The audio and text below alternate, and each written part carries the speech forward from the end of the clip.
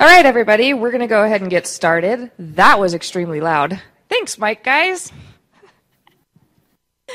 Thanks for coming to the last session of the day. I'm sure everybody's getting anxious to gamble and dinner and whatever else you can do while you're here in Vegas. We'll like this presentation, though. Welcome to Overdose, Legal Risk Mitigation and Response. Please help me welcome our esteemed faculty, Jen Bolin.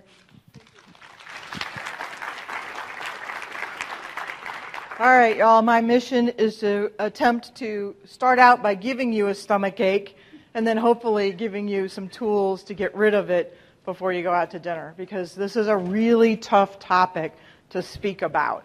If you've heard me at Pain Weekends, I've talked a little bit about overdose issues and being prepared for that, but we never really have time to go deep into the issue. So today we're going to do that in the time that we have, hopefully, and then we'll attempt to answer some of your questions. And I really want to get some information from you, because I know that many of you feel that you are missing some of the tools that we're talking about. So while I have my disclosures up there, I want to ask, how many of you have had patients or a patient in your practice that has had an overdose event? So it can be fatal or non-fatal, but ending up in the hospital with an overdose event, it gets labeled like that. Raise your hands really high. Does that scare the you-know-what out of you when that happens? How did you find out about it? You what? Emergency room picked up the phone and let you know. You're lucky. All right. How about the others? Family members? Do they come and talk to you? Family? And, you know, what other ways do you hear about it? Licensing board letter? Okay, that happens. Coroner giving you a call? That's kind of scary, right? It's an initial thing that can really be upsetting, I would think. And, you know, we don't want people to overdose and die. That, you know, there are probably people in this world that are a little bit warped and think that's a good thing to have happen. But they're not sitting in this room, all right? And, you know, we need to equip you as best we can with a risk management approach to these issues, because I'm not a clinician. I'm not a physician. You know, I'm not a coroner. I'm not any of those things. So I can't really talk about the clinical stuff, but we can talk about what needs to be in a risk management portfolio of yours that you can implement and reasonably handle on your own in your practice, because we had a lot of hands go up in this room. And sooner or later, everybody that didn't raise their hand is probably going to encounter an overdose event in their practice if you are indeed prescribing chronic opioid therapy. And, you know, the hardest thing for you all to do, and it's really unfair to even expect you to be able to do that, would be able to control the patient once they leave your practice, right? You don't have a lot of control over that, but you have control over what you write, how you educate your staff, how you educate your patients, the type of written materials you present to your patients, the topics that they cover. You have the ability to slow things down. You've always heard me speak about slow dancing with your patients, especially new patients. Now you have some more information that we didn't have even a year ago relative to how to deal with some of these morphine equivalent issues. You know, how to deal with using your prescription drug database. We've got issues arising related to the use of naloxone and education about that and how you might approach that and consider things. There's a risk management side, and then there's very much a medical or clinical side of that. And so I'm here to make you think of some of these things. And these are the objectives. We're going to look at common theories of liability raised in cases where you have physicians charged with inappropriate prescribing resulting in the death of a patient. Okay, they can use the words resulting in serious bodily harm or death in the charging instruments. And you see these things not only in criminal cases, but you also see them in licensing board cases. And this is some of the toughest litigation to deal with. For those of you that have heard me speak before, you'll remember that I always talk about this look-back syndrome, where we have the experts that are often called in by both sides in these overdose cases that are looking back at your practice, but they have everything in their head that they know today about opioids and morphine equivalents and all these other things. And they're going to look back and fairly judge how you were walking forward, right, step by step, with the patient sitting in front of you. No, they don't get that opportunity, but that's what they do. And when they look back and you learn that, you might approach risk management a little differently. In some ways I feel good standing up here. In other ways I feel like a pit in my stomach. And the pit in my stomach comes from, what are we failing to deliver as educators to you all to help solve some of these problems? Because you're never going to stop the overdose event. You can't prevent everything, right? But you can mitigate against that potential. Well, how are we failing you in getting you the tools that you need? We know we have problems on the payer side. We know there are failures there. We know there are failures with state licensing boards. We know there are failures in our medical communities and the professional organizations that are local. Do they teach you about your rules and regulations? Do they talk to you about these in frank ways? And as a courtroom lawyer, that's part of what I do. I talk to people very directly about the events that happen, and we need some of that, from my opinion. But it feels like we failed you because now we're looking at people signing petitions, wanting to stop opioids at certain morphine equivalent levels for everybody, wanting to treat everybody as if they're the same when they're not, and wanting to do these things maybe even before we understand some of the things that science is on the brink of regarding how our bodies process opioids and who's going to do better with what medicine, etc. We're just not there yet. But is the answer doing that, stopping it at a certain dosage level? Deborah Weiner, who is the chief lady for PAINWeek, asked a question: what's our plan B? What is our plan B? Well, we can't answer all of these questions tonight in this lecture, but we can make you think about steps that you can take very easily on your own to look in the mirror and be able to answer a really specific question that I'll show you in a minute. Because it's what you would be called to task to do if you are called before your licensing board in an overdose case, where you're going to end up going to trial, or somebody's at least going to evaluate you from an expert perspective.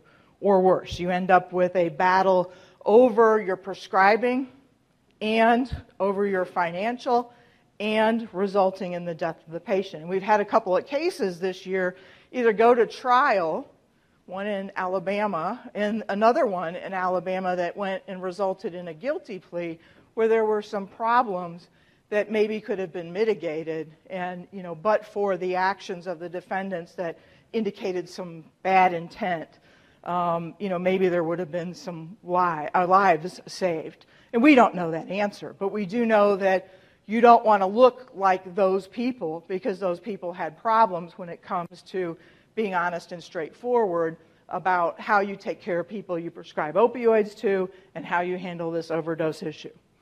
Let me go back one second. We're going to look at a few elements of risk mitigation and response, and we're going to proactively examine some future risk mitigation areas that I think are developing here. And you'll probably, anybody from Arizona? Okay, what do you guys have to do? Do you know? Relating to overdoses. You report them. Who said that? Raise your hand. Yes, it's mandatory in your state of Arizona.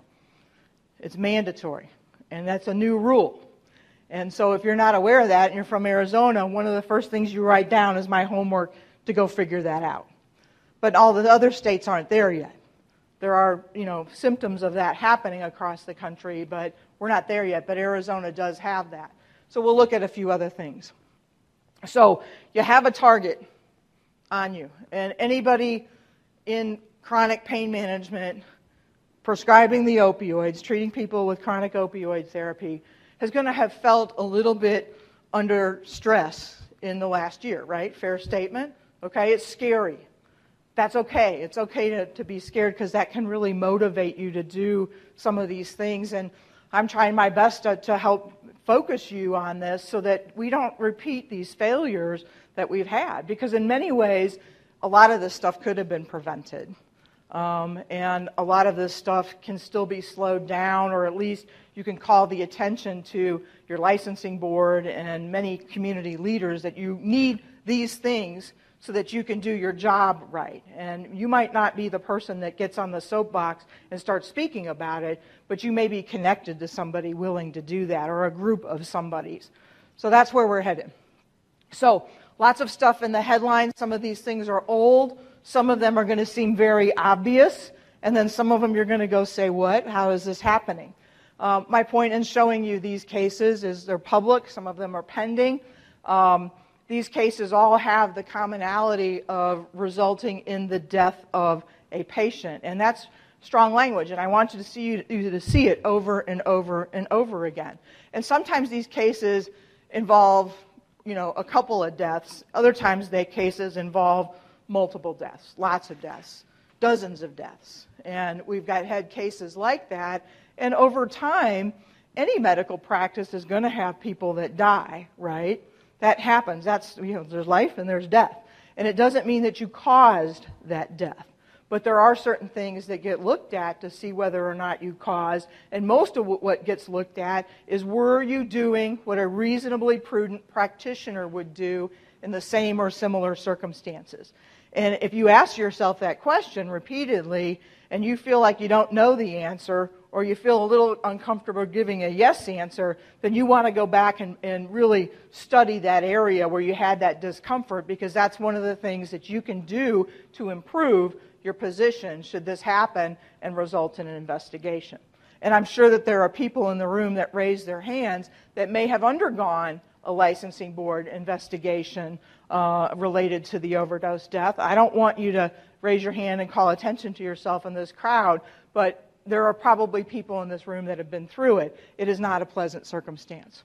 So here we have a jury conviction, and this one is a guy named Dr. Lee out of New Jersey, and it was a New York State court where the trial went. And this person did some things that I think everybody would say, well, gosh, that wasn't very smart. No wonder that person ended up in trouble.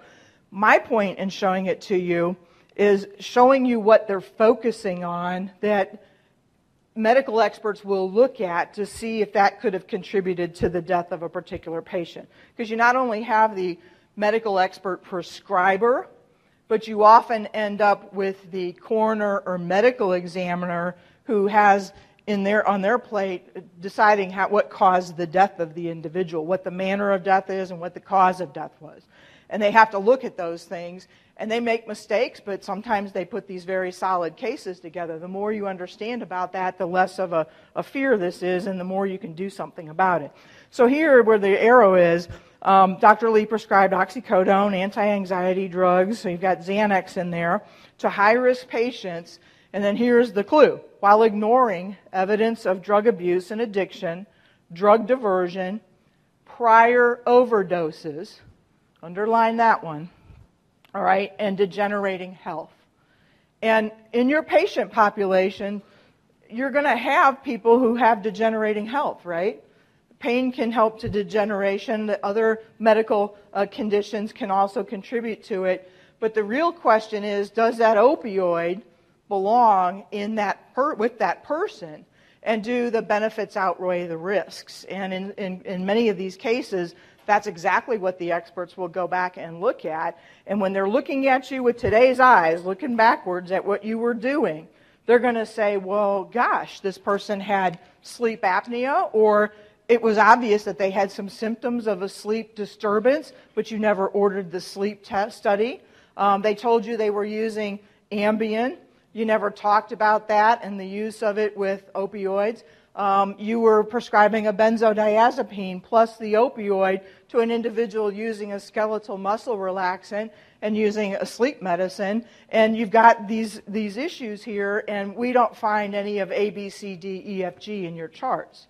And that starts to look really bad. So what we want to do is turn this around and be a little more proactive about it. So these are the things that they're looking at.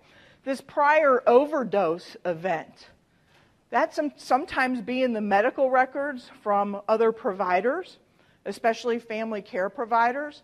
It can be hard to get. It may or may not be there. But these are some of the questions that you need to be asking your patients. Have you ever been to the hospital, and has anybody ever administered naloxone to you? Okay? Something like that. And we have to factor these kind of issues into some of our drug testing. I'm not promoting that you do it across the board all the time, but somebody that's brand new to your practice that kind of dropped in self-referred may have just walked out of the emergency room, and you've got to deal with that, right? And most of you are likely to say, I don't know enough about you, I'm going to do a workup, and we're going to go slow. But then there are others that will be in a position and they prescribe. What do they know about these past issues? And are you contributing to that? Because guess what they do? They go back, the people that go and prosecute licensing board cases or criminal cases, and they look at the prior history of the patient. The experts look at the prior history of the patient. And if you can't get something because you can't get it, and there's many explanations for that, that's one thing. But if you don't attempt to do it, or you ignore what's in that medical record, then that can be a problem. There's a case that was a pretty good example of it out of Arizona many years ago with Dr. Jerry Hassman. And in the reported opinion regarding the DEA administrative hearing where they were taking her license back, and at one point she was trying to get it back, they examined a patient that she was prescribing high-dose opioid therapy to.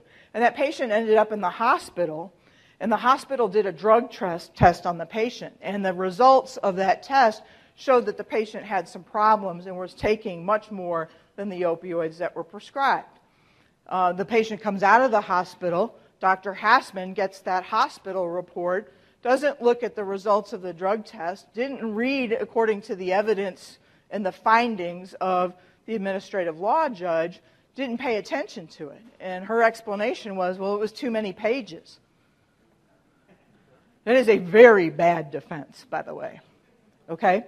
And it may be true. It may be a lot of pages, and it may be hard for the physician to get through it themselves every time something like that happens. But you have to have a plan for going through those prior records and looking for these things. Not only ask the question of your patient, ask it in writing. If they don't fill it in, then ask them. Okay? Highlight it and make sure there's a no there in the patient's hand or a disclosure of facts. Because if you skip it and it's not answered, that's going to be a hard fact for a lawyer to deal with if there are other facts that look like you contributed to the death of an individual. So we have to think like that. And, I know there's not enough time in the day to do certain of these things that we're talking about, but this is a process of improvement. This is going to involve baby steps, and then some of you are going to go, holy cow, when we get to the end of this lecture, I'm going to take one big step, and this is what it's going to be. And that's great. It has to work for you. But we have to talk about these things, and these are the kind of things that the court is raising. So this guy had some obvious problems here. And he was also selling prescriptions to his patients, which you don't do.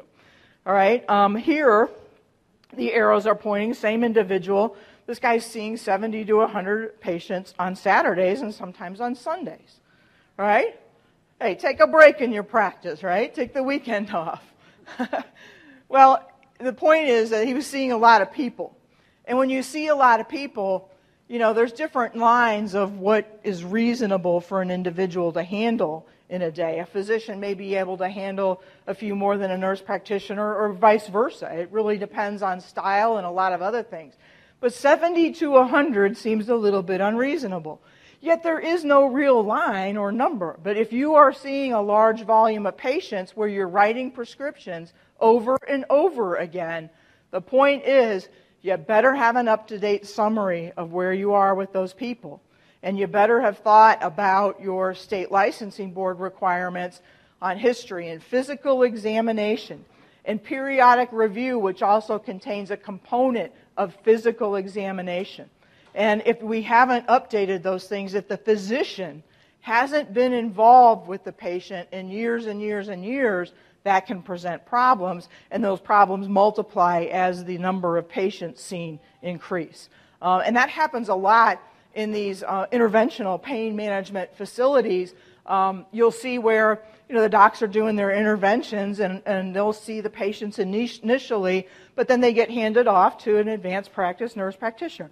Nothing wrong with that relationship. It has to be by the laws in your state, but the doctor has to come back in and see that patient periodically, all right? Because the doctor in most states is ultimately the one responsible. Do you understand that?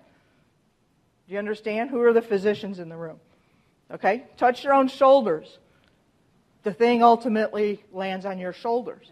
And if you are the medical director of a practice, all right, and you may not even interact with the patients, you're simply supervising these folks, under your direction, you're going to have responsibility because the boards are starting to look at that very seriously. Did you have protocols? What do you do when you learn of an overdose event? What do you do internally? Or do you ignore it? The medical director is the one that gets asked those questions. What about educating the patients? What about educating your staff? What about making sure something like this doesn't happen again, even though you can't really prevent it? What about taking some sort of reasonable step to slow it down or to at least attempt to make sure that we don't do this again?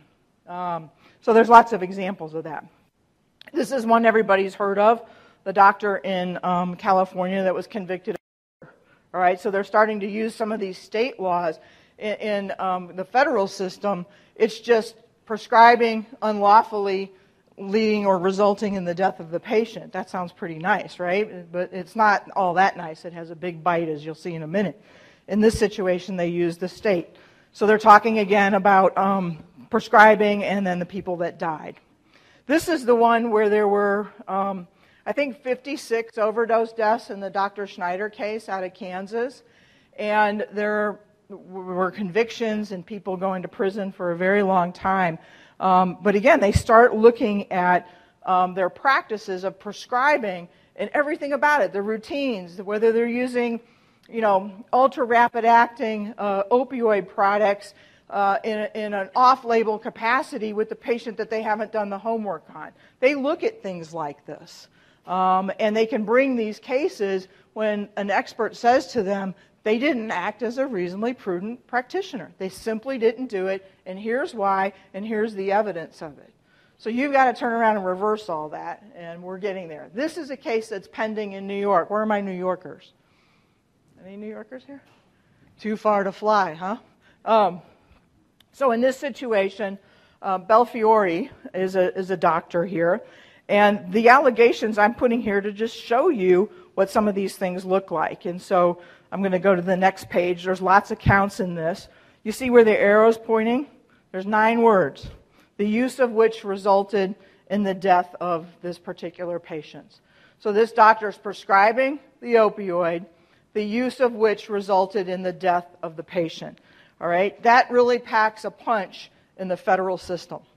If the federal government can prove that the doctor's prescribing habits lacked a legitimate medical purpose, that doctor prescribed outside the usual course of professional practice, which is where your licensing board stuff comes in, where the reasonably prudent practitioner material comes from, and did not take reasonable steps to prevent abuse and diversion, then that equals inappropriate or unlawful prescribing. And when the death results and they can connect it to the prescribing, mandatory minimum 20 years imprisonment. That's the federal penalty. And that's life for a lot of people in this room. And there's no parole in the federal system. So that's a super serious, really bad thing that can happen. But the same thing can happen and gets tried before the licensing boards. It's just the loss of the license. And that's a pretty big deal, too. So here we have another example. This one's in Texas, Eastern District. And this one has a lot of different charges to it. But these arrows are all resulted in the overdose death of. Resulted in the overdose death of. And as you go through and look at it, you have fentanyl and alprazolam, right? On the first one on the left, you have methadone. And that shouldn't be a shock to anybody. There's a lot of methadone deaths that are considered overdose because of the way the prescribing has happened. Here you've got morphine, oxycodone, alprazolam, and zolpidem.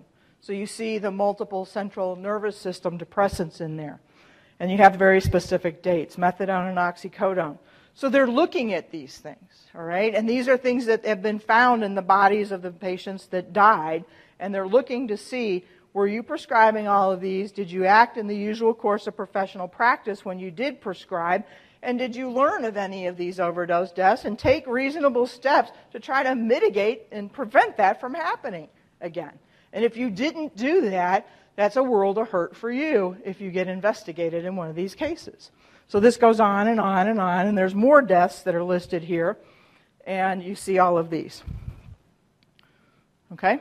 So you see the combinations and whatnot. So that's how the government writes these things. And then the experts that they use, the medical doctors and the folks, they'll get up there and they'll talk about this stuff. And they'll talk about what alerts them to the inappropriate behavior. They'll look at your chart. And, it's a humbling thing. I go back and look at my journals and the things that I keep as a lawyer. And I go back, I'm like, God, that really sounded good when I wrote that down. But now I can't make sense out of it, right? We have to find a way to make sense out of your rationale for prescribing. The reason you're giving that medicine to that patient, the reason you're giving the medicine in that quantity to that patient, the reason that you're combining these medications for that patient, the reason that you're allowing that patient to continue on, benzodiazepine. It's not outlawed. It's not necessarily wrong to do it, but you have to have your reason, and there needs to be something reasonably prudent behind it. And unfortunately, we're in an environment right now where it's so easy for a politician to make their mark by stepping up and calling the word overdose. It's so easy for people to catch fire when the media puts that out all the time, and we don't know the whole story. You know that. Because they didn't walk in and see everything that you try to do on a daily basis to make this right and to advocate for your patients. But we have to go and kind of look at things from their perspective in order to take back your turf. And that's kind of what I have been trying to show in these years, and I'm going to show it a little bit differently. So we have this guy in trouble. We also have healthcare fraud associated with it. This doctor was allowing the nurse practitioner they were billing incident 2 essentially, and this doctor wasn't anywhere near the practice on the day of the office visit. And so they show where the doctor was and show the billing for incident 2. Now you got fraud, money motivation in connection with a prescribing problem and dead people. And that is really a problem for the doctor. The ongoing threat of more physician liability tied to these overdose events, we're going to, you've got the Department of Justice declaring a national emergency, essentially, or just short of it, and going to ramp up the different, investigative groups so that they can have a unit focused on this stuff, opioid-related fraud. Now, what they're really doing is they're using a new provision in the Medicare regulations, in part, that allow them to look at Part D prescribing patterns and start looking at that. That's Part 1. Part 2, they're looking at where there are large concentrations of overdose deaths and starting to look at who the number 1 prescribers are and who, are doing certain things. And that's really scary sounding because nobody wants to be number 1, right? Not in that capacity. But somebody's going to be number 1 because you have a large patient volume, right? You're maybe the only specialty clinic in an area, and you've got a lot of these patients coming to you because the licensing board regulations changed, and now all of a sudden the primary care doctors need to seek out the consult with the specialist. So you have a higher volume, and you have a different kind of patient. You have patients that maybe you've inherited and things like that, and we have to learn to deal with these to the needs of the individual patient and making it very clear why you're doing what you're doing or not doing something. And that's a hard task, but that's what these guys are looking at. So we know why this happens. There's bad players in every industry or profession. And then there's those that don't pay close enough attention to what their licensing boards say they should or must do. And some of those things don't make any sense because I'm not advocating that the licensing board materials are well written. In some instances, they're horribly written. Okay? Some of them are very outdated. Shame on the licensing board. But this is the playing field that we have to deal with right now. And once we get ourselves under control and organized and feeling like we really do understand, then we can make more impact when we speak out and say, whoa, wait a minute, the deaths are really dealing with people that overdosed on heroin, not my prescription. get off my back, I'm taking care of my people the way I'm supposed to. But we can't throw that punch, if you will, until we really understand what it is that the boards want you to do as far as it's written down, because that's what you can defend. I did these things that you told me I must do, and here's how I can prove it in my record. I did these things that you recommended that I do, and if I didn't do it, I wrote down why I didn't do it. I explained it because that's what you wanted me to do, and I followed that. But if you can't articulate what those things are from your licensing board, that's your homework assignment. Start on that baby step. So who all have read in this room, raise your hand. Have you read your licensing board materials in the past, let's say, 3 months? Who hasn't? Raise your hand. And why? Why does that happen? Is it hard for you to find the rules? Tell me why. Time, okay. It's changed in 3 months. It's hard to keep up with in some states. Some states have multiple things that are layered and linked together. You might have a rule, and you might have a guideline, and you might have something over here with your PDMP group, and you might have something from the Department of Health, and you got to figure all that out, and that's not necessarily being put together for you, is it? Would it be helpful to you to have that kind of information where you could go and get it pretty easy? Yeah, people are working on that. But if you haven't read your materials in the last 3 months, please take a look at them, because many of them have changed. And you're going to look for the shoulds and the shalls and the musts and the may want tos and language like that. We'll show you a second. Excuse me? Where do you find them? That's a great question. It depends is the answer. That's a lawyer's answer, right? So it really depends on the licensing board and how they post it out. Like anybody from North Carolina? All right, North Carolina has a good board. It's easy. You know, you may not like what they do, but as far as getting the material out there, they publish it out there where you can find it, right? You guys have a very active opioid problem and almost a task force approach to dealing with it, right? They're looking at certain prescribers that meet certain criteria, and they're evaluating, and you either get to go your way or fix it, and that's what North Carolina does. Different states, different ways, all right? And so the best thing to do is Google your state name, state medical board, and then opioid prescribing or opioid guideline or opioid rule, and it usually kicks up. You can do that within your licensing board's website, all right? So you go to the licensing board website, it has a search capacity, search in there for opioid rule guideline. Georgia is a state where it was a little hard to find at first. Anybody from Georgia? Okay. Tennessee is a state where it's split. You got rules with the licensing board, the Board of Medical Examiners, then you got stuff with the Department of Health, and you got to marry this stuff together and make sense of it. And then you've got the intervening problem of the CDC guidelines, right? Where are my primary care folks? Family physicians, all right? Those are voluntary guidelines that are directed at you folks and your discipline, yet they really apply to everybody as a baseline, as I said earlier today. They apply to specialists too, because if you haven't at least considered some of the things that the CDC raises in that guideline as you're marching forward increasing the dose of opioids, then how are you ever going to be deemed reasonably prudent if the CDC's recommendation is when you approach a certain morphine milligram equivalent dose like 90, they might say, see the patient more frequently. Who's from California? California uses 80, okay? 80 milligram morphine equivalent. When you hit that number, it doesn't mean stop, but you have to find out what it means from the perspective of the board.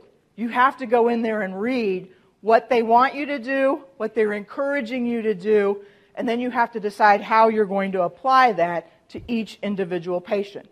Because California will say things like this. As you're approaching or when you hit 80 milligram morphine equivalent, consider whether it's appropriate in a patient using opioids and benzos to taper one of the drugs. And they start with the recommendation, especially in older adults, to try to taper the benzodiazepine. And if that doesn't work, then they look at tapering the opioid. And the California physicians are like, we can't get them to taper anything. Okay? That's a problem. You have to consider it. And consider it doesn't mean keeping it in your head. It means accounting for your consideration in the individual chart of the patient that is impacted by that recommendation. So if the recommendation is to consider, and you approach the patient who fits that criteria, and you start educating, and you document it, and you do baby steps and process, even where you might not succeed with the taper, you will have accomplished a lot of things that an expert would say the reasonably prudent physician would do. Okay? You may not win the battle or the war, however you want to look at it, but you're going to be a lot further down the road if you consider what your licensing board says as you march forward with these patients. And consider it in writing. I spoke with Ms. Smith. We discussed her use of opioids and benzos together. I found out that she gets her benzodiazepines from ABC, or nope, she gets them both from me. And I told her I really wanted to taper one, and it wasn't because I thought she was an addict. It was because I'm concerned about her being 74 years old on opioids and benzos, and that she's asking for an increased dose. You just keep going with the facts, right? You got to wander all over with the facts. And we can go different directions on the facts, but the point is you have to know what your licensing board says. And document it, exactly. It sounds a bit defensive. It is a bit defensive, and that's the bad feeling that I know you all get, because you're not here to try to practice medicine the way some lawyer is teaching you. I'm not a doctor. I don't know how to practice medicine, but I do know how to practice litigation in a court, and I know that these are where the battles are. So you have to start at least with that framework and then do not so much what's comfortable for you, because it is not a subjective determination. It's not the world of pain management according to you when it comes to litigation in this area. It's the world of pain management according to this reasonably prudent practitioner objective standard as laid out in licensing board materials, as laid out in evidence-based medicine to the extent we have any, as laid out by other relevant materials. And that's what gets looked at, and that's what the experts talk about. Yes, sir?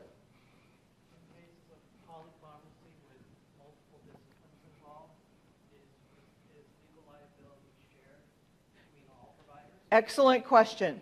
In cases of polypharmacy with multiple prescribers, do these prescribers from different disciplines share in legal or potential legal liability, legal responsibility? Did I state that correctly?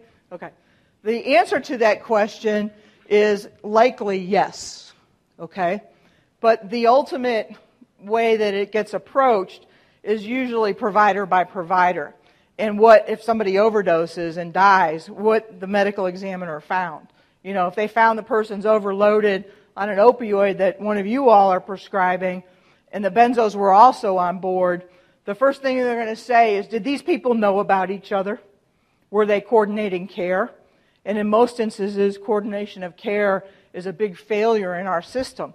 We have the HIPAA stuff that people get in the middle of, and some people understand and some people don't understand. We have patients that may not give you the right name. We have a time problem in trying to follow up and get the records from the other provider. They may not send them. They may not return phone calls. All kinds of things that come into play there. Your responsibility in order to mitigate the potential liability in that situation is you reach out, you don't get a response. You might try something else, you don't get a response. At some point it comes back to you as the opioid prescriber to take some action. And that action is going to depend on that individual. And so they're going to look at that in the event of an overdose event, fatal or non-fatal, and they're going to say, well, what did you do after you couldn't get the psychiatrist to stop prescribing the benzo and whatever else? What did you do if you're the opioid prescriber? And it'll work the reverse way, okay? So it is not really shared there's a definition of shared liability in this area. I haven't seen one. But they could have both of the people sitting at the defense counsel table just at different times, or maybe even at the same time if the facts could support it. So it's a dangerous area if you're not coordinating care with other prescribers of what I would consider to be significant medications that are specially controlled that may have an interaction with the opioid or really increase the person's risk potential for an overdose event. So these are the common themes in administrative and criminal actions. Documentation is always the number one issue. Evaluation, monitoring, response. So I just broke these into 3 areas. They're going to look at how you evaluated this patient, kind of what I mentioned already. What are you doing to get the prior history records? What are you doing when you get them and you have them? Are you reading through them? Are you following up if somebody continues to prescribe and you got a referral from a family physician or from a psychiatrist? What are you doing in your evaluation of the patient? And your licensing board will say what they think you should be doing in pretty, most licensing boards have a nice checklist that you can go through. Then they're going to ask, well, you set up a treatment plan, you selected the drug, you did all these other things. Did you do the informed consent right? Did you just give them a piece of paper? And maybe they signed it, maybe they didn't sign it. That thing you call that narcotic contract. That doesn't do much to protect you if it's only a piece of paper in your practice. Because that is very different.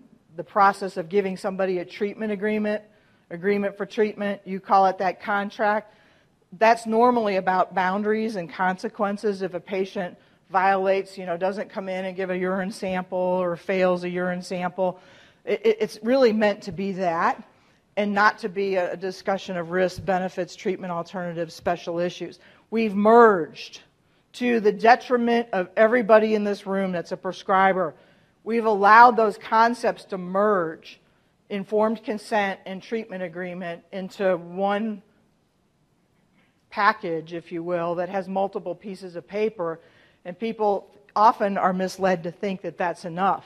It's not enough in an overdose case. It's not enough. Informed consent is a process, and if you don't do it right, it's like automatic negligence, and then it gets worse from there. And it doesn't have to be in a separate piece of paper. Licensing boards have said that. There's been courts that have said those words, but it needs to be set out very clearly for the patient, and that informed consent needs to come alive. That piece of paper, you can put it on your butt and it doesn't mean anything, okay? It needs to come alive. It needs to have a process, a step-by-step thing. When we give this to our patients to start with, to tell them about how we look at opioid therapy. It talks about multiple drugs. It talks about blah, blah, blah, blah, blah, risk benefits, etc. Then we talk with them about it when we actually write the prescription. And then maybe the next time we do some additional education, or maybe we did it right at the same time regarding naloxone. And then we also educated them and said that that's not the be-all, end-all to solving this problem, because it comes with its own host of issues if that's used with an individual. It comes with a host of issues of tracking the patient to make sure the patient listened to you and went and actually filled the naloxone prescription. It comes with the issue of the patient coming back to you and saying, I can't afford it or I can't get it, and then that puts the ping pong ball in your court to go back and say, well, we'll help you with this, or I can't continue to prescribe, whatever your decision is. But that's part of that informed consent process, and it goes a lot more into more. There's more detail behind it than what I can cover today, but it's something that you need to look at very carefully. I have too many thoughts in my head at one time. Your licensing board, Texas, is one of the ones that actually separated out the concepts of informed consent and treatment agreement and gave a list of what should be in one.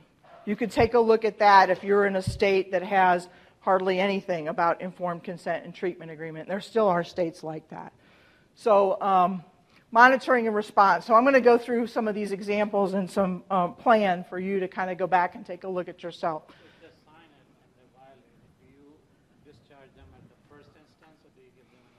So the question is, if you find that somebody's violated your treatment agreement, do you just get rid of them or do you give them a second chance? The answer is it depends. Because the answer depends on what the conduct was that has become a concern to you. Is the conduct that they went to a reunion and smoked some dope with some friends, or they came to Vegas because they could do it and it's a one-time thing? Or is it something else? I don't know. But the answer is it depends. And, you'll hear Dr. Gourlay talk about it in the context of it's the molecule that you're going to have to deal with, that the patient is using, and not necessarily drop kicking the patient to the door, right? Discharge the molecule, not the patient, is usually one of his answers when the facts support it. You don't have to get rid of your patients in many circumstances, but you do have to look to see if they continue to be a safe risk or a safe user to prescribe that opioid to. If they self-escalate, that might look different than somebody that's smoking marijuana and they've never done it before, and this is a one-time offense that you caught them on. That's a different conversation than the person that continues to self-escalate, right? It's a different conversation than the person who doesn't have the opioid you're prescribing in the urine. So the answer is it depends. There are times that a discharge might be appropriate for the patient if it rises to really, almost like criminal activity of diversion or scheming to get opioids from you. And then there's the people that might have a problem when they're self-escalating and the medicine's not working. You might try a different opioid. They've already tried that and they're still eating too much. It might be something that it needs to be evaluated by somebody that does substance use disorder evaluation. So the answer is it depends. So here we have overdose event, are you at risk? And these are some of the questions I want you to ask yourself, when you've got some time to think about it. Do you prescribe opioids and or benzodiazepines to your patients? How many do the combination? Okay, it's okay. It's nothing illegal, at least not yet in this country, about prescribing those things together. The question is whether you should do that for that particular patient. And does your paperwork answer that question? And in the eyes of the authorities that put out the overdose prevention toolkits and the of licensing boards like Ohio, that has a joint regulatory statement on overdose prevention, where they talk about people using combinations of opioids and benzos as being at risk for an overdose event. They categorize those people as at risk. And so if your board categorizes people that way and the federal government categorizes people that way, don't you think you should think of those people at least as being at risk for a potential overdose event, and maybe that you should treat them with an educational framework behind it and some other things to make sure that you can advocate for them to continue appropriate treatment or change it if you discover it's not appropriate because you've gone through these things. Those are considerations. They cannot stay in your head. Do you have patients with medical comorbidities such as sleep apnea and asthma and they're on these opioids? Of course you do, right? What have you done about them? Did you refer them for a sleep study? Did they go? Did they get the results? If you don't know the answer to the did they go and get the results, then it's probably time to check up on that. Because somebody that's not taking your advice there may not be taking your advice with the opioid. And it could come down to money. It could come down to those things. Those need to be dealt with and explained and not ignored. When you ignore things like that, you increase your risk, and you also increase the risk to the patient, and then that's when somebody says you're not reasonably prudent, because a reasonably prudent practitioner would check up, and that's what experts say.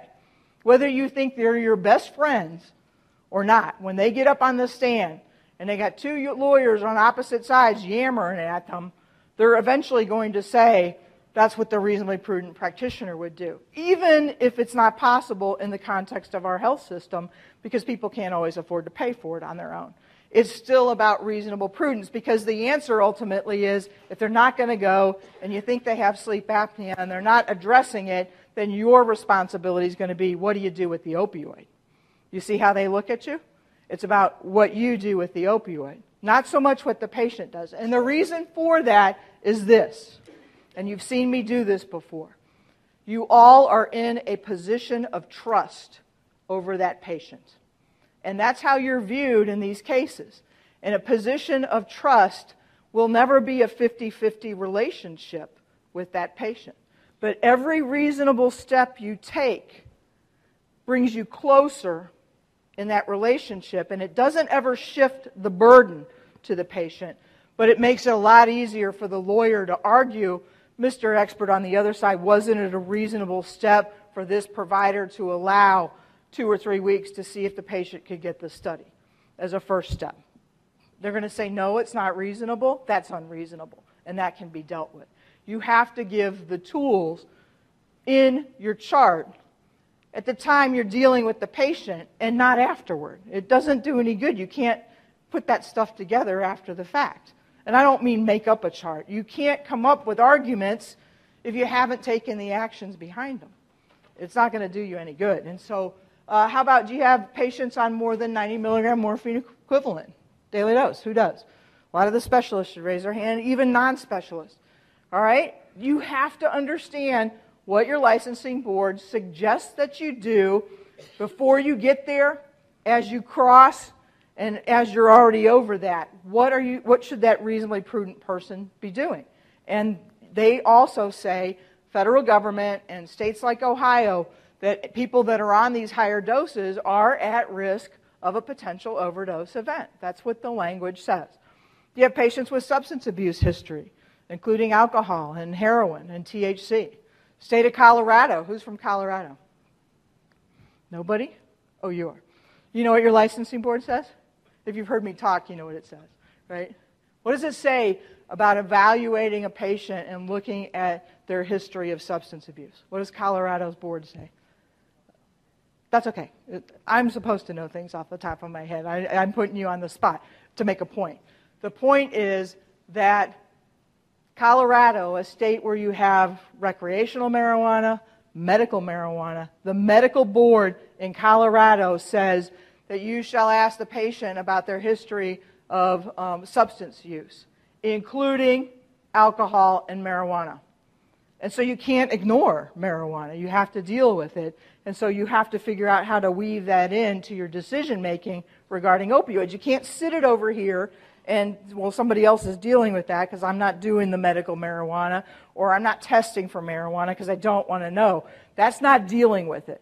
The DEA is concerned with your DEA registration to prescribe controlled substances, not about the marijuana issue as much, even though it is illegal federally, right? But your board wants you to look at it and deal with it.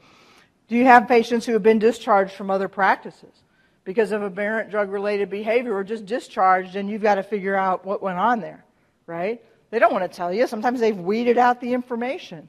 Those are dangerous places to be. And, you know, Dr. Ted Jones will talk about how it gets involved in the risk evaluation.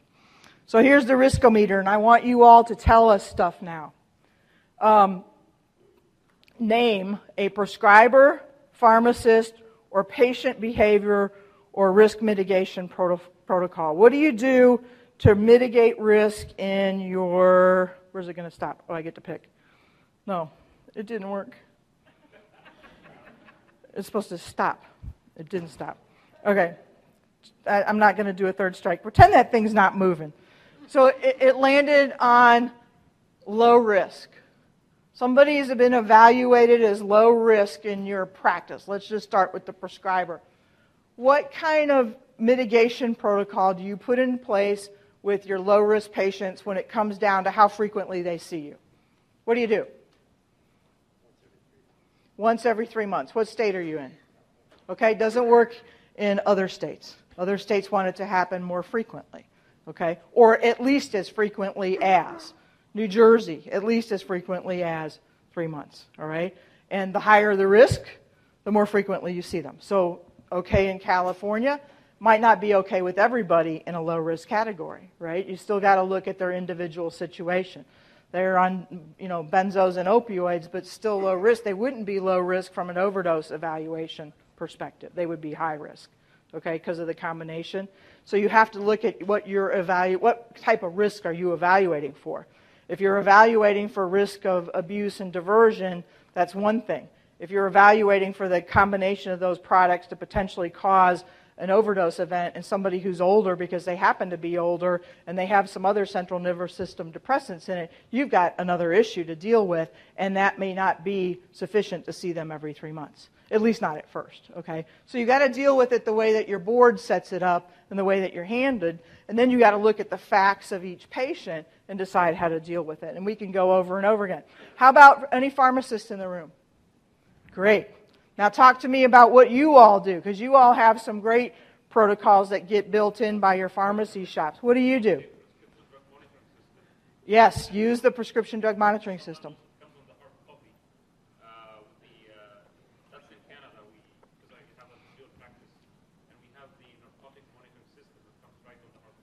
Okay. Okay. So we've got the prescription drug monitoring system. Now, what about dealing with morphine equivalent? Your patients are coming, they're filling prescriptions at your pharmacy. You obviously have to know, even if you can't calculate it to the T in your head, where people get over certain amounts, right? What kind of protocols do you put in place there? Do you have a dialogue with the practitioner? Yes? No? Maybe? What do you find? Do the physicians sometimes ignore your calls? Physicians, not a good idea. Okay? The pharmacist can really be a helpful person to you in kind of tracking this stuff, and working with them can be important. And they can't do your job. There can be collaborative practice agreements in some states as well. So you have to be very careful. What were you going to say? I'm in California, and our board has produced a red flag, a list of red flags. Mm-hmm. So in our pharmacies, we have developed a red flag resolution form. We got a red flag. Excellent. Resolve it before you, and we've got a form, so it's got to be documented. Prescriptions attached to it. And sometimes you have to reach back to the provider on that when there's a red flag, or no? Sometimes, most times. Okay, good. And so what types of things are on that red flag list? Again, using the PDMPs, we're looking at multiple prescribers, right. Looking at early refills, lost and stolen. Okay. How about drug-drug interaction? Somebody gets added an three antipsychotics and a couple of antidepressants and a few anti-whatever plus the opioid and the benzo. What? The worst ones, which are the antibiotics. The antibiotics, okay. That can block the... Right, okay. Yep. So the pharmacist can help in these events for things that you might not be thinking of on a daily basis. And so risk mitigation protocols go all over the board, and you want to be able to think about it with your environment in mind first. The patient always has to be thought of to help them mitigate risk of things being stolen, safe use, safe storage, right? Safe disposal. Those kind of things have to be taught, and there's all kinds of tools out there that you can give out free of charge. It doesn't take a lot of time. I saw somebody else with their hand up. How much information is the pharmacist allowed to have on? All right, with respect to HIPAA, how much information is the pharmacist allowed to have on the patient? Did I repeat that right? Okay. Pretty much everything, right? But how you store it. Without assigned consent, because there's mutual, every time a patient comes into a hospital, you need to send medical records. That patient is given permission that you can share that information. But you didn't ask about sharing. You asked about how much information you are allowed to have. Okay, I'm not going to argue with you. Those are two different questions in a lawyer's mind. Okay, let me just say this. There are times that you have to have a general consent, and then with HIPAA, for release of information, it needs to be specific, okay?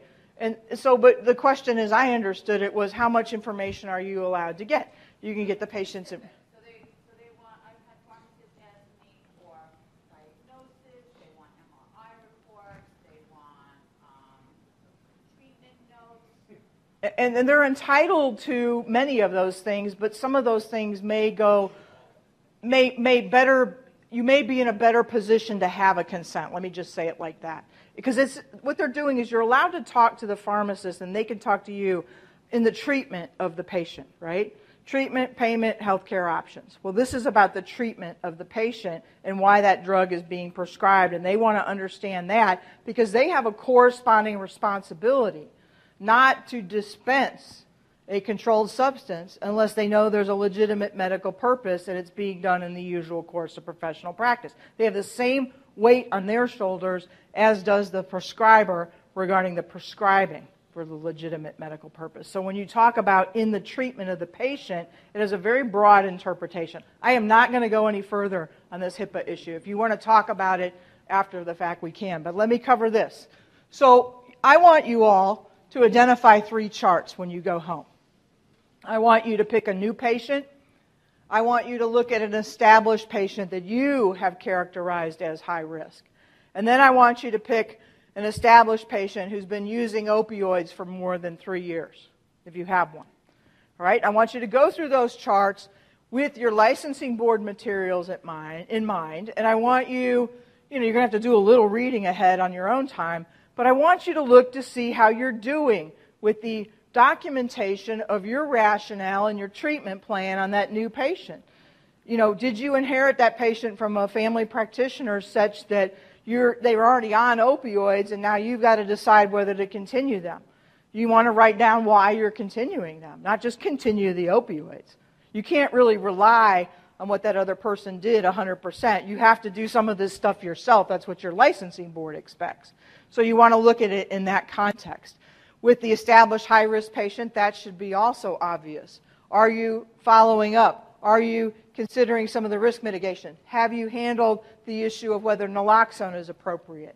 Have you educated them on the overdose issues?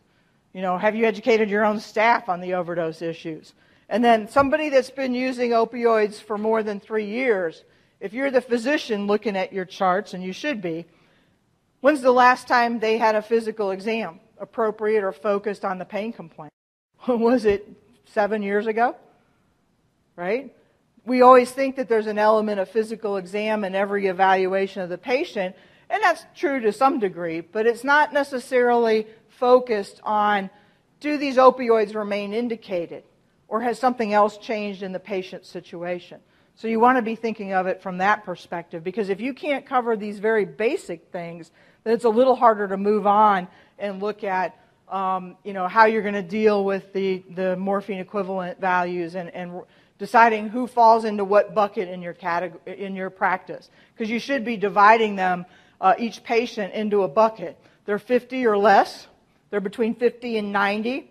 And they're 90 and above. Unless you're in California, you might go to 80 and above. Okay? And different states have different markers, and it doesn't mean you can't go over those amounts. It means that those buckets all have attached to them things that your licensing board expect you to do, things that the reasonably prudent practitioner would do, things that the medical experts are going to look for. And so you're going to be stacking the deck in your favor, and you want to find out where your weaknesses are first, because everybody will have a weakness. Everybody does.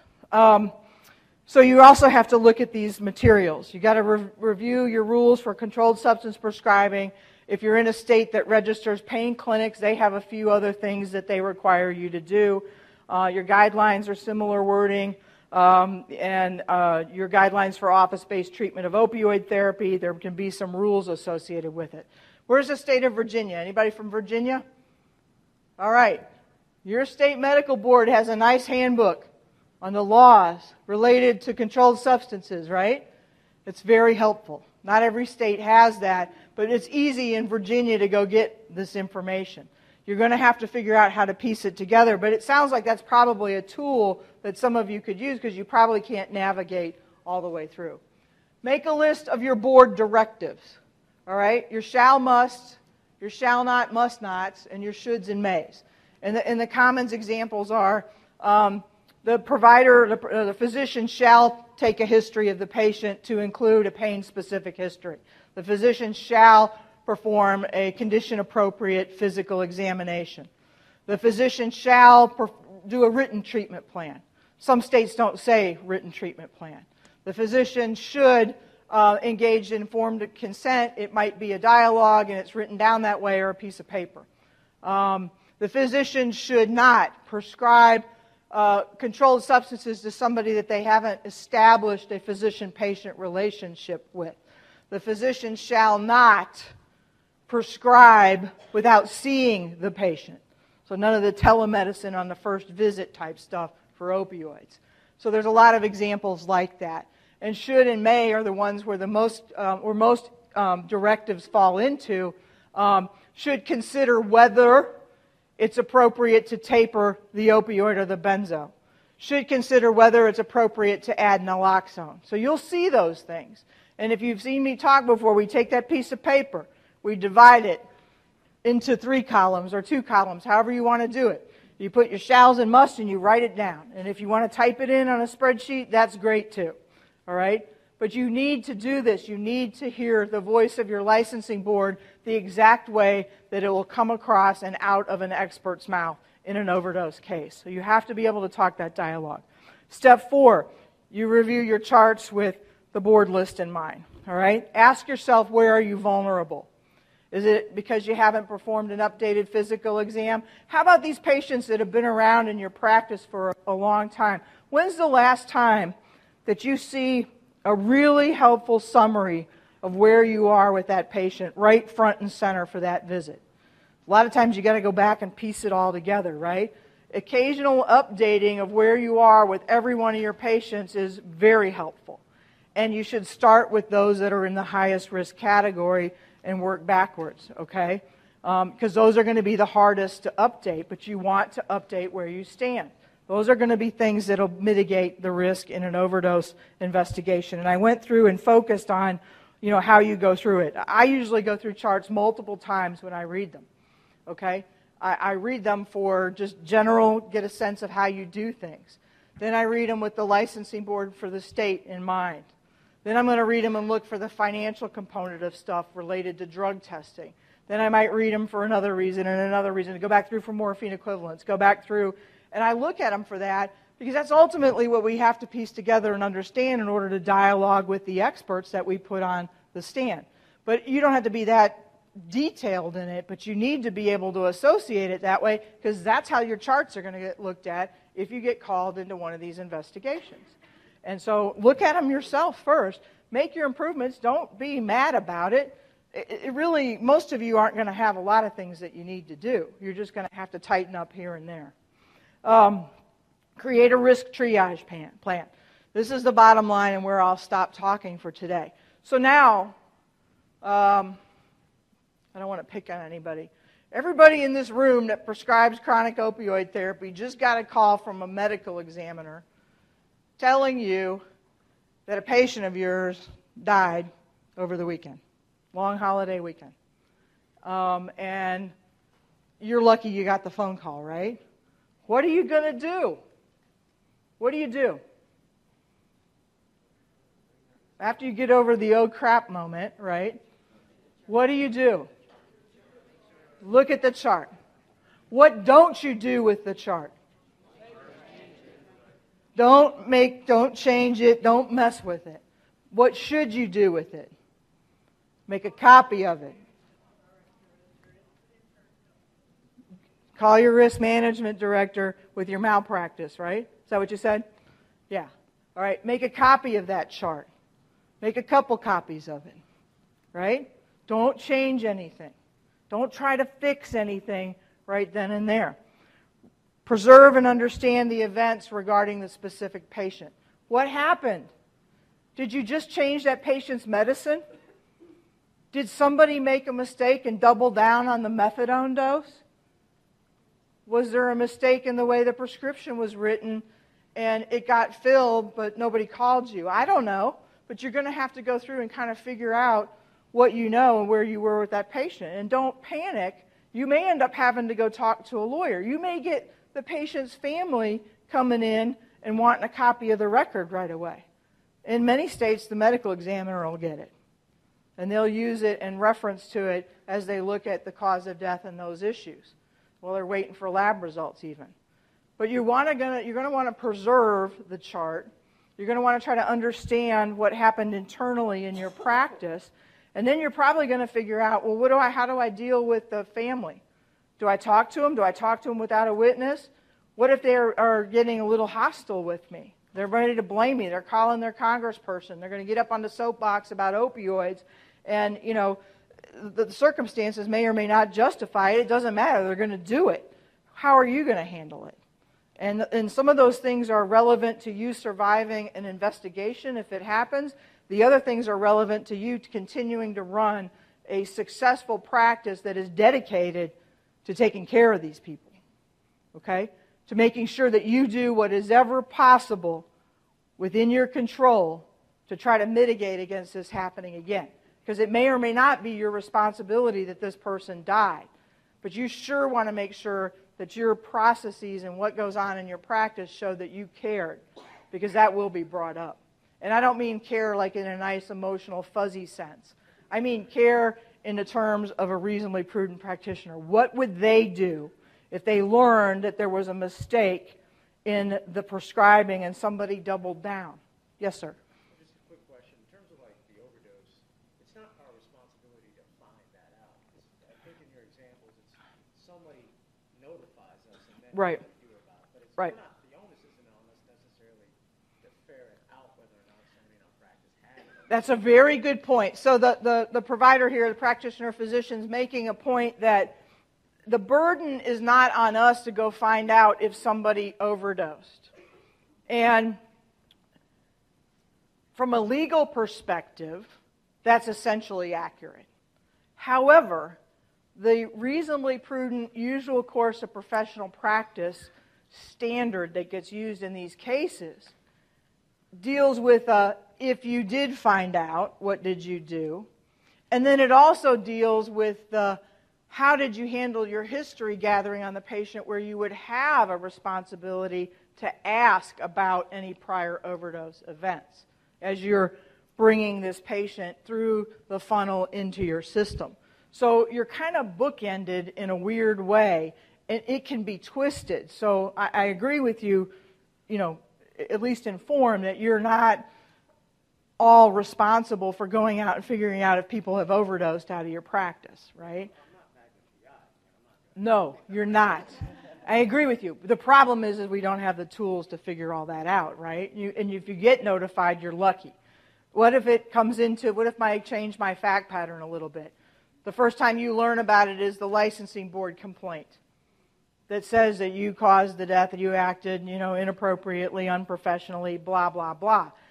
You may not have known. It might not have been your responsibility to go figure it out. Hopefully you would know if the patient didn't show up a couple times, right? Somebody would ask and find out what happened. Maybe you get an answer, maybe you don't. But the point of the matter is, once you do find out, either by what the patient tells you because you've asked the right question or you learn of it some other way, you're going to have to deal with how you handle the active live patient and then how you respond when you find out that somebody's had a fatal or non-fatal event. And that's really what I'm trying to focus on. And this is really just another way of teaching what I've always come out and taught, is pay attention to your guidelines, pay attention to your documentation, and have a plan for dealing with the hard stuff, the bad stuff. You may need legal input because you may not, it depends on the state, depends on a lot of other things, and this is really tough to discuss in an audience like this. When you do and start correcting things, let's say you find that somebody doubled the amount of a drug and there really wasn't any rationale documented for it, there wasn't any new education about it, and they prescribed another medicine along with it, and the person ends up dead. Well, you don't want that to happen again, so you want to go back and fix that process of double checking or whatever you put into place. You want that change to be protected. And it's post-remedial events. They call it different terms, subsequent remedial events. Hospitals do this all the time with their peer review, and that plan to do a corrective action is often protected. In your situation, it's not always clear with the law, and so you might want to ask a lawyer that has looked out for your practice whether it's going to protect you in your state. And then even then, your choice is not a good one. You're going to choose to go forward and fix it because you don't want it to happen again. And so the question is, how do you make it apparent that you were doing this because this is what good clinicians do to take care of their patients and not doing it simply to just cover your rear end, right? Because you can't really do that in your world. Internal education to your staff. All right, so now you figured out that you're the physician and the nurse practitioners, and I don't mean to blame the nurse practitioner. This is what we see as a fact pattern a lot. The nurse practitioner was taking care of the patient. The physician hasn't been involved that much. The nurse practitioner is the one that got the board letter, and now we've got to deal with what are we going to talk to our staff about? How are we going to correct our action as a physician who maybe was a little bit of an absentee involvement, so to speak, and how are we going to help support our nurse practitioners more? Because you're both liable in that situation. So you want to look at it from that perspective as well. You want to educate your staff and you want to educate your patients, and not necessarily directly in response to the overdose death, but to fix whatever went wrong in the practice, if anything. And if you can't find anything to fix, then what you want to focus on is something to educate on so that you can say, We went back and we looked at the overdose prevention toolkit. We studied it as a practice staff. We also started giving it out to family members, and we really were enforcing our new protocol on the naloxone consideration, okay, and whether it gets used and when it gets used. So those are things that you have to think of. Yes, ma'am. I'm a nurse practitioner in an acute care setting, and you get patients that come in for surgery who are on these really high doses of things that have been prescribed by pain management or primary care. Is it enough to document that you make sure those doses are accurate? I mean, you're still going to have to give them more, and they're still on these high doses to begin with. That's a good point. So we have a practitioner in an acute care setting, okay? And they are going to authorize some level of a controlled substance, but they go and they look up the patient's history and they find that they've been on a high dose of opioid. What do? This person over here goes and verifies that dose. And then they might also do or find out when the last lab test was to make sure the person had it in their system, if you can find that, or do your own lab in the setting.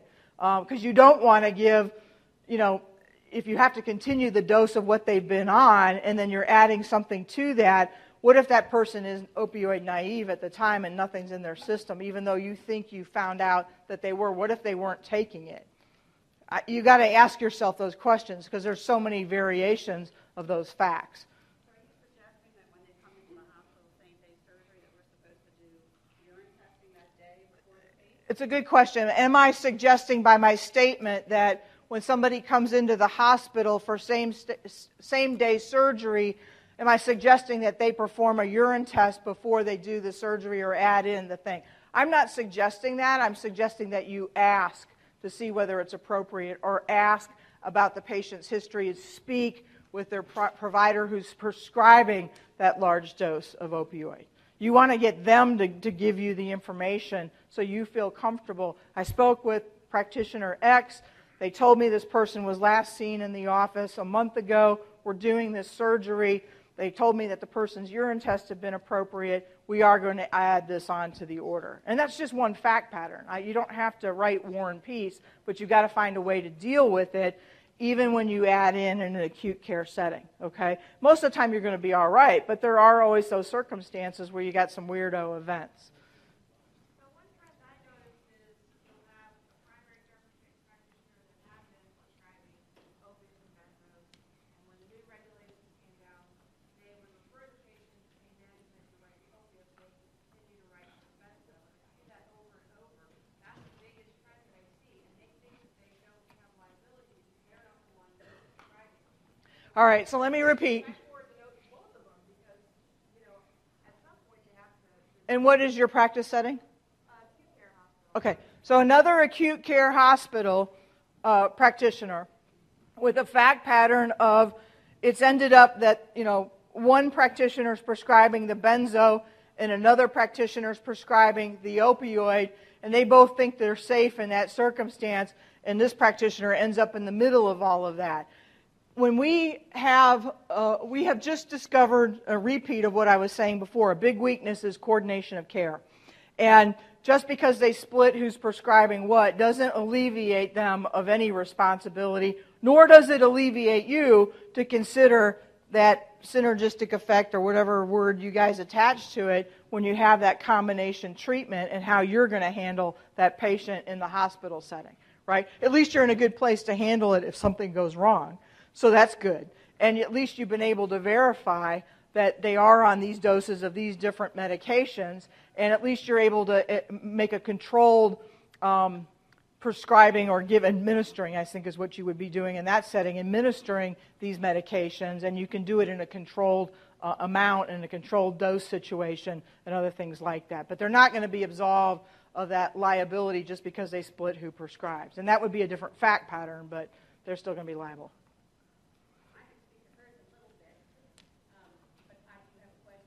Let's ask the question instead of speaking to hers because we're really ready to break.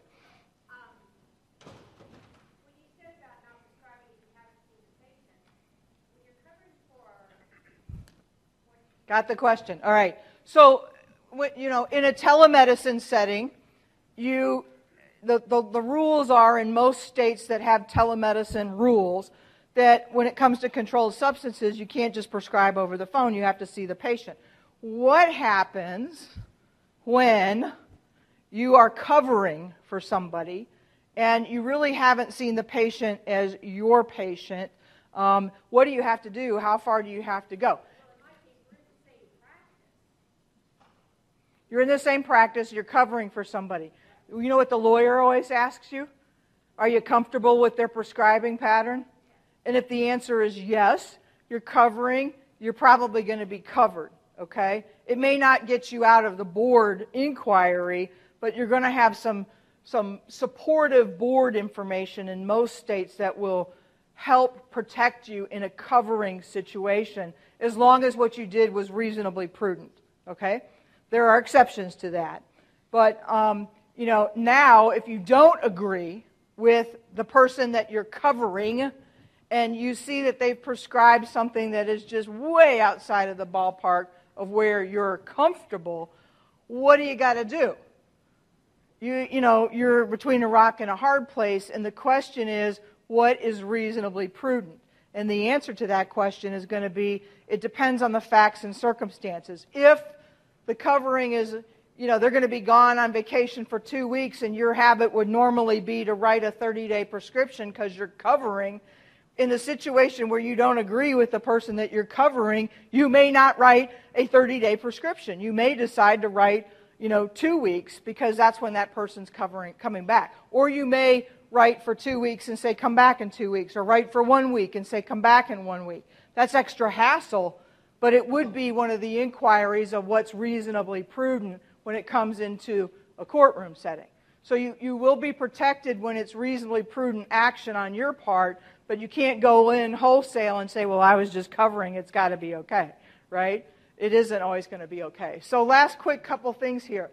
Identify the patients that you know have had an event, and you can review the charts, and then you can go through these other areas for consideration. So when those of you that raised your hand and told me you've had these things happen in your practice, go back and learn from it and bring it forward. Do it proactively. Don't beat yourself up over stuff that's happened in the past. Do what you can to fix it that's reasonably prudent. Follow through with your plan. Know your morphine milligram equivalents. Think about naloxone, how often you're using your database, how your drug testing plan fits into it, your office visit frequency. Is it appropriate to the risk conditions of the patient? Risk related to abuse, diversion, blah, blah, blah, risk related to potential overdose. All right, you got to know, and that's a Ted Jones type question. Medication counts, referrals, and education. Don't ever keep going on something that you know is outside the scope of your practice. Bring in some other help because those people can make good witnesses for you. If you consulted with somebody in addiction medicine and sent that patient over there for some sort of evaluation, that's a good thing, okay? And a lot of times, I'm just going to shut up on this. A lot of times when patients see you make these changes, their willingness to accept it for most reasonable people is going to be based on how you present it.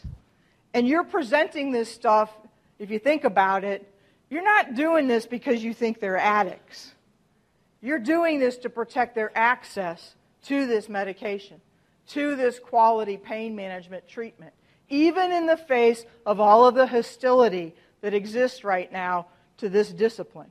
You are doing it because it protects the access. And when you deliver that to the patient in that way, whether it's dealing with naloxone or the fact that you got to count their medication or ask them to pee in a cup, you're doing that because this is the burden that's on you from a regulatory perspective and standard of care perspective, and you want them to continue having access. And you're sorry if it feels like harassment, but it's not because you believe they're an addict. Of course, the conversation's a little different if you think somebody is. You got to deal with that too. But that's where we got to go. What do you mean by education on that? Our education, like both meetings, or both. You go to so many meetings, Jack, that you clearly have the education. I love this man. I've seen him for years here. Okay, I am speaking to your question. it's really dedicated to the patient, but it also has an internal staff component, an individual component to it. Yeah, because I didn't get to that part yet. Okay. Two-part question. PDMP, how often doing every 3 months, is that enough? Because a lot of times their site is down. Okay. So the question is, how often do we do the PDMP? You're in Missouri, right? Where are you? Maryland. I don't know why I thought Missouri. All right. Maryland. Every state is going to have some sort of position on how often you're either told to check the database or recommended to check the database. And you might want to make sure you know that first. What does my board say to me? And then see if you should be doing it more frequently. If your board says check it every time you issue a controlled substance prescription, check it every time you issue a controlled substance prescription. The good news is that the boards are empowering you, in many cases, to empower somebody else to do this database check for you. And that's not in every situation, but you may want to do it every visit. Others are going to be more permissive and let you do it less frequently, but the question is, how often should you do it in your practice based on your patient population if your board is more permissive? Okay? So they go to Delaware or Pennsylvania, and sometimes the information is nothing. Right. Right. So if they go to other states to potentially get opioids, when this practitioner goes in and checks the database, it's blank because he can check multiple states. In most states you can do that. Not all, but in most states you can do that. So he finds out that it's blank. They may be behind the scenes. They're not all set up the same way. That's a crapshoot, right? So what you want to do is ask the patient, have you received any opioids from anybody else? And you almost want that in writing in their follow-up visit paperwork. And that's one of those questions you want to make sure is answered. The answer is no. They've lied to you to get a controlled substance if they end up having scammed you. I asked where you're getting the medication. I asked them to send me last 3 months report. And Okay. put that in the chart. So he asks the patient, where are you getting the medication from? And then he gets 3 months worth of detail to support that and puts that in his chart. That's a good practice, all right? And so, some states are going to cover that differently than others. So how do you make sure you leave markers? Remember, rats and cheese, okay? You always want to leave a cheese trail of your intent to do the right thing, the reasonably prudent thing, as you summarize why you're giving these medications out. And that's in case you have to feed the hungry rat. That may be the investigator or the expert witness. It's for all of those people. Of course, I'm saying that kind of tongue-in-cheek, but you get the idea. If you don't signal your rationale for doing what you're doing or not doing something, then it's going to be really hard for somebody to piece that together and figure it out.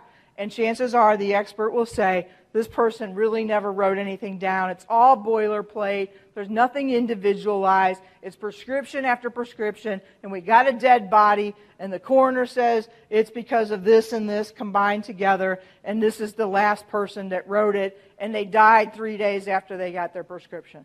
That's a really bad position to be in. So you want to explain your rationale and leave those markers periodically. Don't let people go months and months and months and years and years and years without a reevaluation under today's guidelines from your board and under today's standards as you learn about them here at PAINWeek. So I want you to go through and read this material. All of it's uploaded and online. There's my email and my phone number if you need it. But if you want to offer up some ideas of tools that you think you would need that would be helpful in this area, let us know. Say something, don't all shout at once, but, you should tell us because we're the people that can endeavor to bring them to you through future education and try to address some of the challenges that you're having out there. So would it be helpful to have a tool that helps you write this stuff down in a follow-up fashion? Yeah. Would it be helpful to get it so where you could put it into your EMR, right, or template it so it doesn't have to be handwritten out or dictated out? Because you need cheat sheets, right? You can't remember all the stuff Jennifer said. I can't even remember what I said at the beginning of this talk.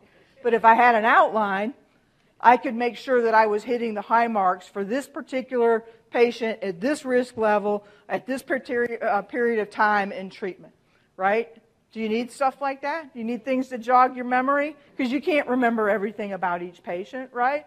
What else do you need? This is your time. What else do you need?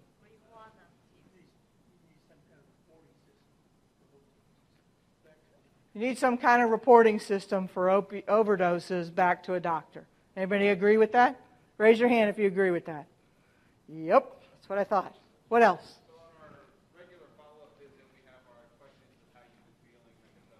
What I want to know is, like, should we be asking, have you had episodes of oversedation? Have you had, all these other little things? And every patient walks in and says, well, I filled that out last month. And it's kind of like you have to hit them with it every single time. So it sounds like you're kind of asking two questions. Do you have to maybe change the type of questions that you're asking and follow up? And then the second question I'm hearing is, do you have to do that every single visit? So the first question's easier to answer. Yeah, you should be updating the questions that you ask. The little smiley face and frowny face for pain level isn't getting people very far, because what we find out is that their pain level is pretty much the same, and it's always the frowny face, with or without opioids, and it doesn't get into the smile even with the opioids. And so the expert in examination by the state, their witness, starts saying their pain levels never changed, they were always this and that, their function never changed much, and this guy continued to write the opioids. So you got to update your questions, all right? A lot of things I said and a lot of things others said. Now, do you need to ask it every time? The answer to that question is it depends. It depends on what kind of system you have. Is it a piece of paper or is it an electronic system? Does the patient get to go up and punch it out in your waiting room where they can answer and pull up their stuff? Or is it, like most people's places, they give them the piece of paper and the clipboard and they fill it out and then somebody has to read it while they're running down the hall on their 20th patient before lunch, right? So it depends on the risk level. It depends on your system for documentation. It depends on your style as a provider. It depends on what your licensing board says and the tenor that they say it in. It depends on the history that board has. Where are you from? Texas. Yeah, your board's got a tough history. What I'd like to see is an example, though.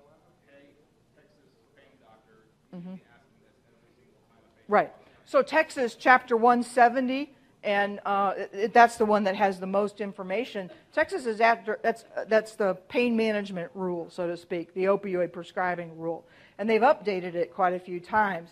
And they have some good information in there. In the periodic review, they don't tell you all of the questions that you need to be asking, but they tell you what they expect to see in your chart. And it's kind of phrased in a little bit question format. So, there were some recent updates to that. Take a look at that and make sure you are asking those questions, and then ask more down to the patient's level type questions. If they have naloxone, have you had to use the naloxone? That might give you some good information. Yeah, I had to use it on my kid. Why? Oh my God, what happened? Because they got into my medicine cabinet. There's going to be a lot of discussion that ensues after that set. So you have to kind of think a little bit different. And, some of it's clinical to support your decision making. The other parts of it are more educational and enlightening as to what's been going on with the patient. So you want to mix it up a little bit too. Just a quick question about the, like urine drug screens and such. So I was at a practice where if someone was forbidden to use alcohol with the meds we were prescribing, but then it came back as a positive, we would say, okay, we're going to taper off your opiates and you have to go to rehab.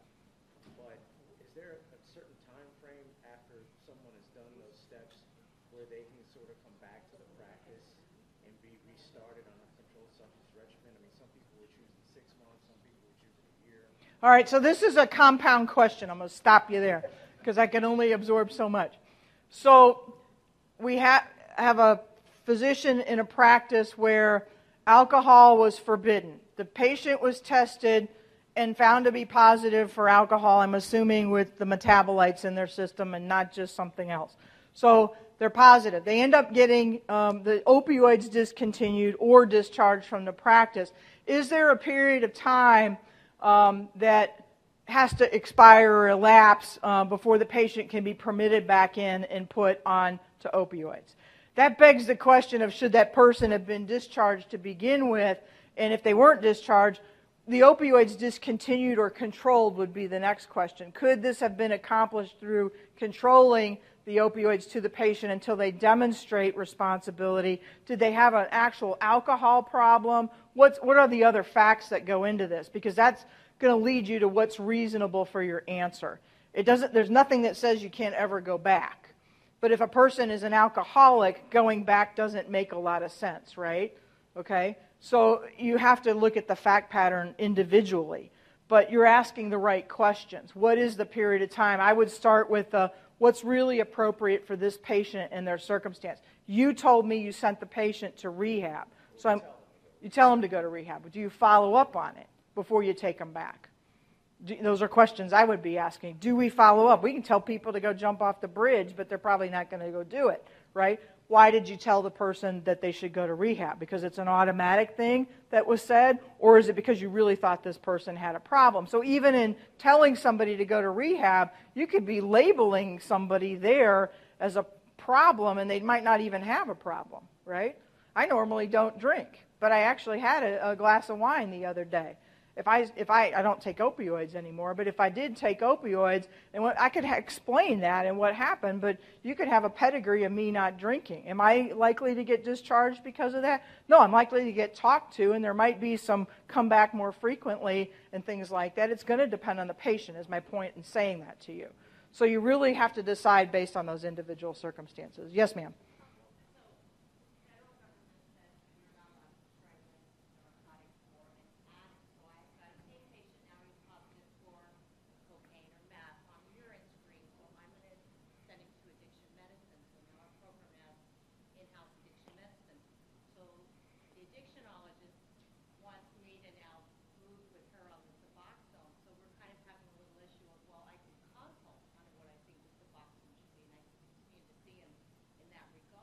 Let me repeat your fact pattern so these people can hear it. What state are you in? California. All right, so the way that the provider kind of prefaced her question, which I haven't heard yet, is, because I stopped her, this. So we have a situation where the provider stated, DEA says you can't prescribe opioids to an addict. And I'm not so sure that's exactly what it says, but let's assume that that's correct in this day and age, not a good idea. Okay? Probably not a good idea in many cases. You've taken the patient over to the addiction side of the house in your practice, and there's an issue of Suboxone coming up. And we know that we have buprenorphine in the pain management world, and we know that we have the version of it for the substance use disorder treatment world. And so you're now being asked to consult regarding the patient for Suboxone, as you termed it, for what reason?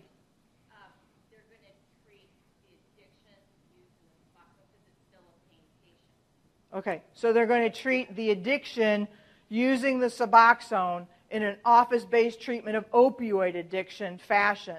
And they're asking you what? Is it going to help her with the pain? Is that what they're asking? What are they asking you?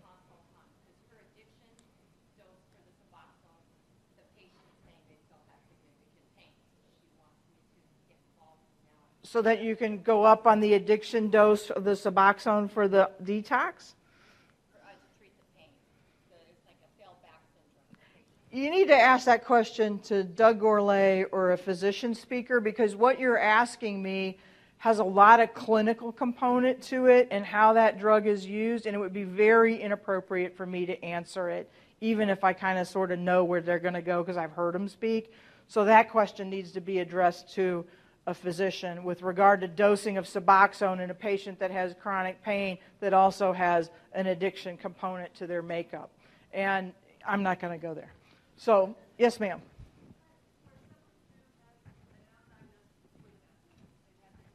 A known? Did you say known? Okay.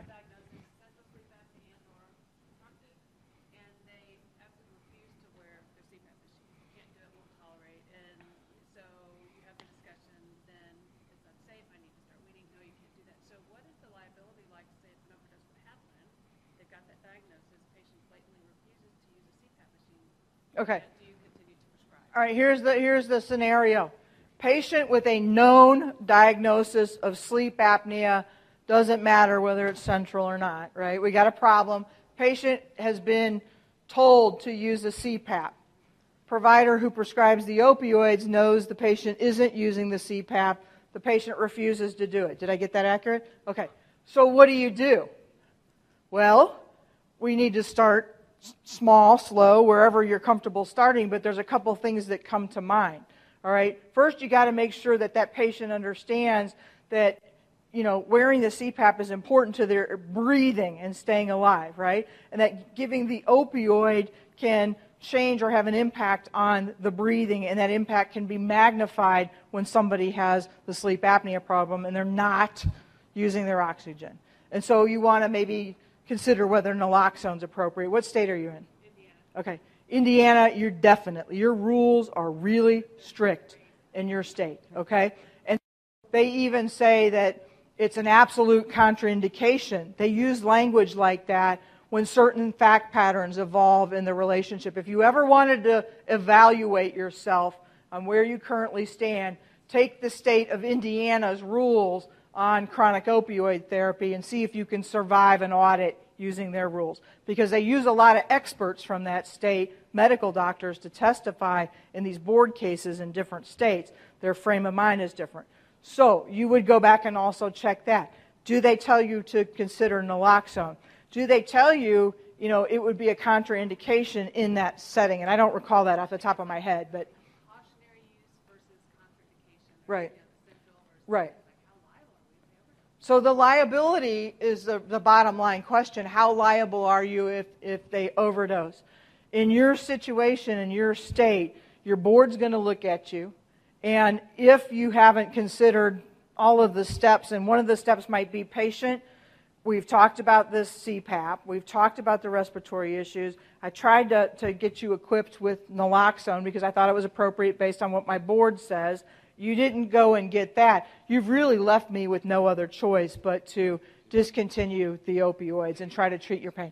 I mean, that's really where your state is going to go with that, and that's where your liability potential is, because if you don't go that far in that conversation, if that's how the facts turn out, then you're not acting reasonably prudent. And I think most of the people in this room would feel unsafe and that the risks outweighed the benefits of continuing to prescribe the opioids to this person that has a known problem and isn't using it. Is there anybody that would disagree with that? I mean, there might be other things tried, but you can't get the patient to do or listen to the advice, so what do? In the state of Indiana, you're going to have a hard time with that. Yeah. I wouldn't discharge him. I wean him down off it. Okay. Yeah, that's what I meant. Discharge the opioid. I'm sorry. You're right. I said that. I'm tired. You're right. Hold on a second. Yeah. And so you could maybe take these reasonable steps and you're getting there and that person dies before you fully get to the taper. You've made reasonably prudent, good faith steps. But if you don't do that, when you know somebody's not listening to appropriate therapy and you're layering opioids in, it doesn't really matter what the facts are there. They're going to look at it as a problem. So take those reasonable steps, document your intent, and remember to try to reflect your documentation the way your board speaks about it. Because Indiana, that language right back at the board or whoever would look at your chart is going to be very helpful to you because it is much more clear than many of the states in the country. Do you do the same thing if they fail to go to a psych evaluation? You keep writing? So the question is, do you keep writing the opioid when you've referred this patient for a psych evaluation and the patient didn't go? The answer to that, I give you a lot of it depends answers, don't I? It depends because I don't know why you sent them for the psych evaluation. Obviously you're concerned about something, but the detail of what that something is going to guide how you would handle or respond to that patient. And I think... Very sad. They're crying every time they come in. My pain is so much. I'm going to die. I'm going to have a heart attack. My pain medication is not increased. So you tell them to go to a psych and get evaluated because there's underlying depression going on. All right. What other medicine are they taking, if any? They're not taking it. Okay. So you want them to go and be considered for, anxiety, depression, all of those things, and they don't go. And the question is, do you continue to write the opioids to them? There's a lot of steps before you answer that question and a lot of things that may be tried, but I think ultimately you have to weigh the risks and benefits there And, if the patient isn't going to go, are they going to then take an antidepressant or something to help it? If they're not going to get evaluated by a professional that does that all the time, is it within your scope of practice to add that in? Because it's not uncommon in a pain management practice for a patient to get an antidepressant on or off label. So I can do it, but a comprehensive pain management, psych evaluation, and CBT should be included, and if you have that. Right. So you're involving multidisciplinary, they won't go. So I think you have your answer, but I don't think that that's always the answer in every single situation or practice setting. But you could end up in the same problem. For the nurse practitioner, you mentioned that the doctor is still responsible. In the state of Maryland, they can practice independently. Right. The doctor doesn't have to sign anything to monitor. Yeah, different states on how nurse practitioners are handled. So remember to know the rules in your states, because it is very different as to whether they can fully operate independently or whether they are supervised by the physician. So in Maryland, doctor is not responsible. No, I got to go look that up because I don't have that on top of my. I have certain things in my head and certain things not. What do we do with our opiate patients that are on pretty high doses that live alone, so nobody's there to use the naloxone? That's a really good question. What do you do with your patients on opioids that live alone, that are on... Hey, guys, I can't hear and I'm trying to answer questions. I know them well enough to say stop. Okay. Patient lives alone, on opioids, high doses. Who's going to be there to help them with the naloxone? What do you do with that? That's a great question because that isn't going to be self-administered most of the time. And I don't know the answer to that. So, is there a friend that checks up on them? Do they have a caregiver that comes occasionally? Should that caregiver be made aware of this situation? What's their setting? And because if they don't have a good setting for that help and they have all these high-risk factors, you may have to deal with something else clinically. And so you'd have to evaluate that from a clinical perspective, but there is risk there. And it's good that you've acknowledged that because that's probably the setting for a lot of these patients. And you don't want to deny them pain management, but at the same time, you don't want to necessarily continue cultivating something that makes them high risk without a backup plan, right? So we got to figure out a backup plan and work with the patients where you would start on that at least, but don't ignore that, and I don't think you are. What's your recommendation on testing for alcohol, marijuana? All right, what's my recommendation for testing for alcohol and marijuana on a drug screen? What state are you in? California. All right. California, medical marijuana, right? And recreational? Yeah, you got both, right? And yet, on the opioid side, it's about the opioid prescribing from the DEA and the licensing board's perspective. And so, from a federal perspective, what I used to be, a federal prosecutor, I'm going to look at, are you ignoring, either by not testing or not acknowledging results if you do test, for alcohol and marijuana? Because when you write that opioid, are you doing it for a legitimate medical purpose? Probably. But are you writing the opioid in the usual course of professional practice according to what we know today about opioids and risk by ignoring that patient's use of marijuana or ignoring that patient's use of alcohol? And that's where the answer is going to come down. And the real answer is going to be it depends. So what do I recommend about testing for it? I would tend to recommend to test it and that you deal with it as it comes up. And, if it's medical marijuana, you deal with the marijuana card. You try to find out what you can about it. You try to coordinate with the medical marijuana provider. And it might be that the opioid's not necessary anymore. Or it might be that you have to do some taper or some other side of, sort of control. Alcohol. Is it the occasional alcohol drinker or is it the person that drinks every night? And they have this opioid, and God, what else do they have on that? And what kind of risks, and how are they equipped to handle that risk of the respiratory depression and all these other things that come into play clinically? So, but from a risk management standpoint, the way the feds are looking at this, with the number of cases being investigated and either going from the feds to the state or from the state to the feds, ignoring it is a problem. Ignoring marijuana is a problem because it's still illegal federally.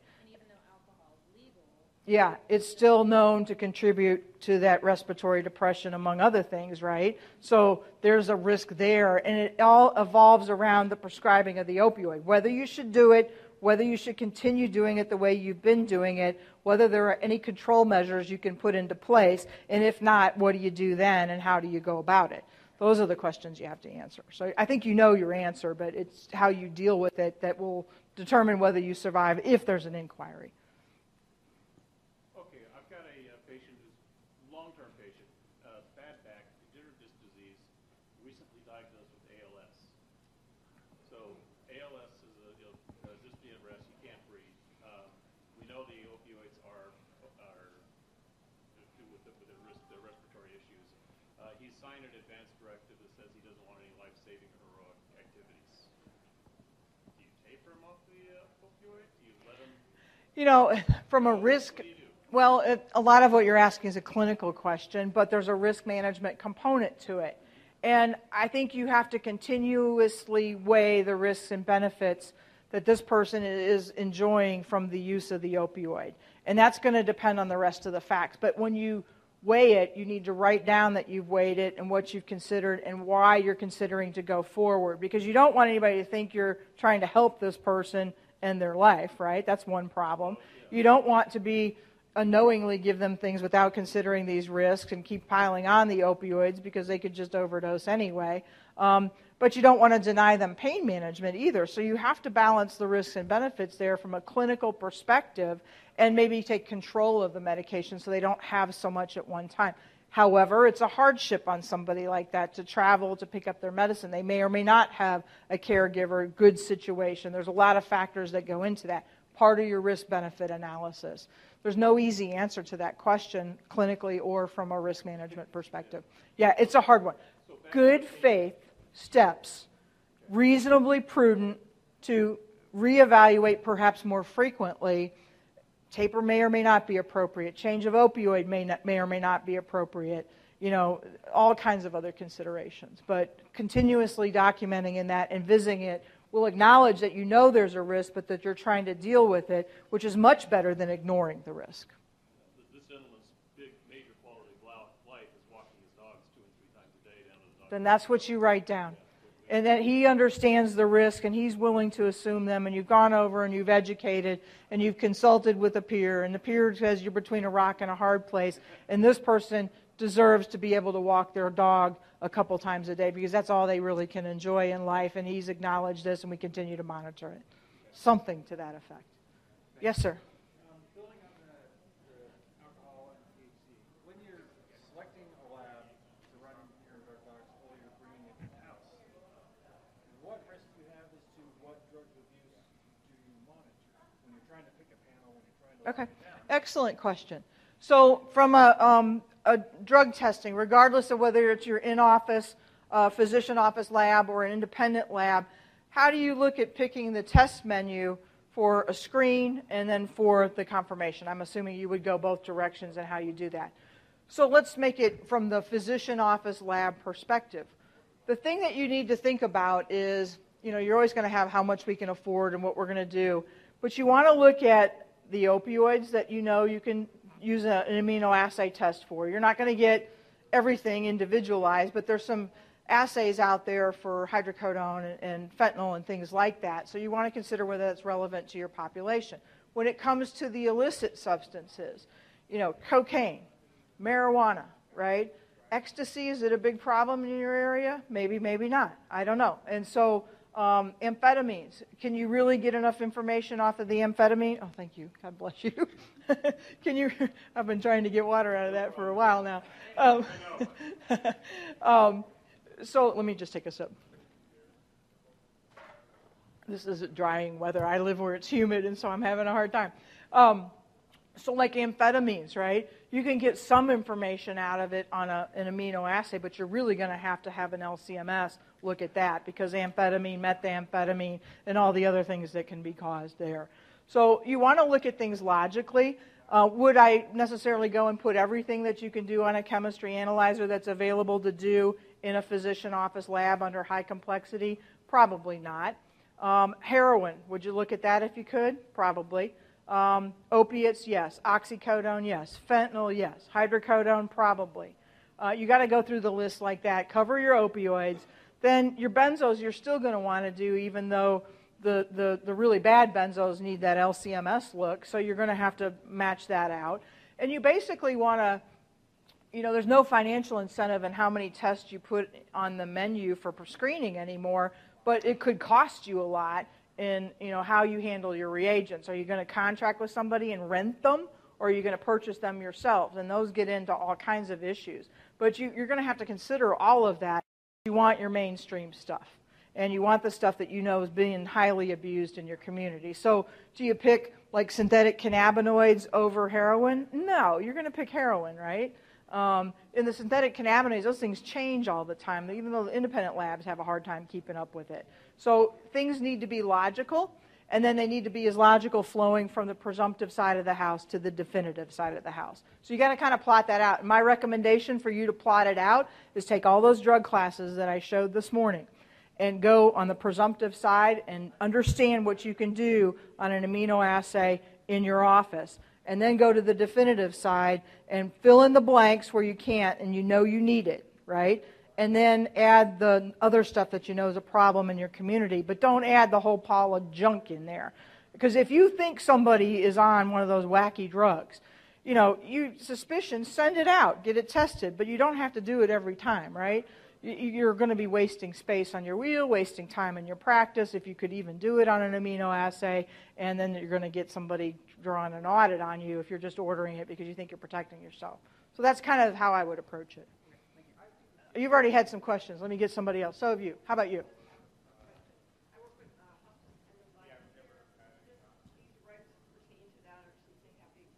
Excellent question. So this practitioner works hospice, end-of-life care.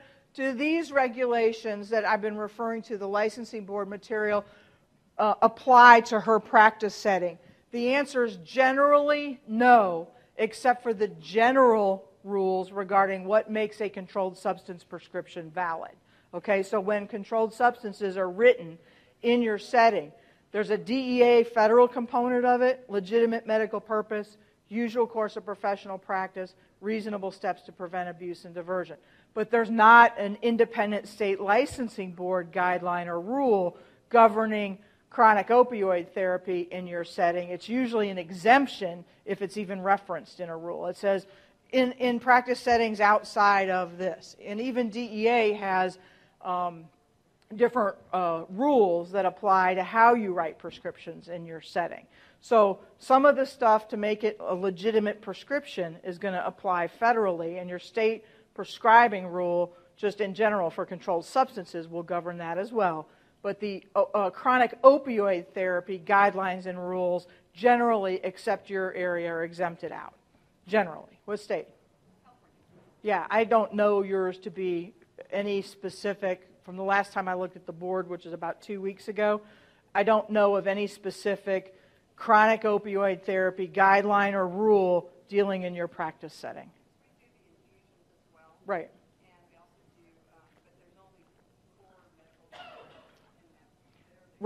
Right. No, you're generally not on the chronic opioid therapy guideline side, but you are governed by the general federal and state rules regarding the issuance of a controlled substance prescription. Would you say that there's a responsibility to a basic OUD screen in a primary care setting or a pain management setting that's prescribing chronic opioids? You said OUD meaning? Okay. In a chronic pain setting? Or primary care. Part of the risk mitigation strategy. Yes, is the answer to the question. I think it's always good to use, like there's screening for brief intervention and treatment is one of them. The OUD that you spoke about is another one. There's a lot of different forms of things that get to whether somebody might have an opioid use disorder. The Substance Abuse Mental Health Services Administration actually has some, they call them TAPs, or I can't remember exactly, tips, that they have little protocols and things, and they're putting out and publishing more for intervention in the primary care setting as well as in the pain practice setting. I think it's important, but what's also important is how you follow up with it. So if you just give them a questionnaire or give that, do that interview and get information, but you don't do anything with it, that's bad. So it has to be acted upon. Any other questions? I think it's time to say thank you very much. I appreciate all the good dialogue, and enjoy the rest of PAINWeek.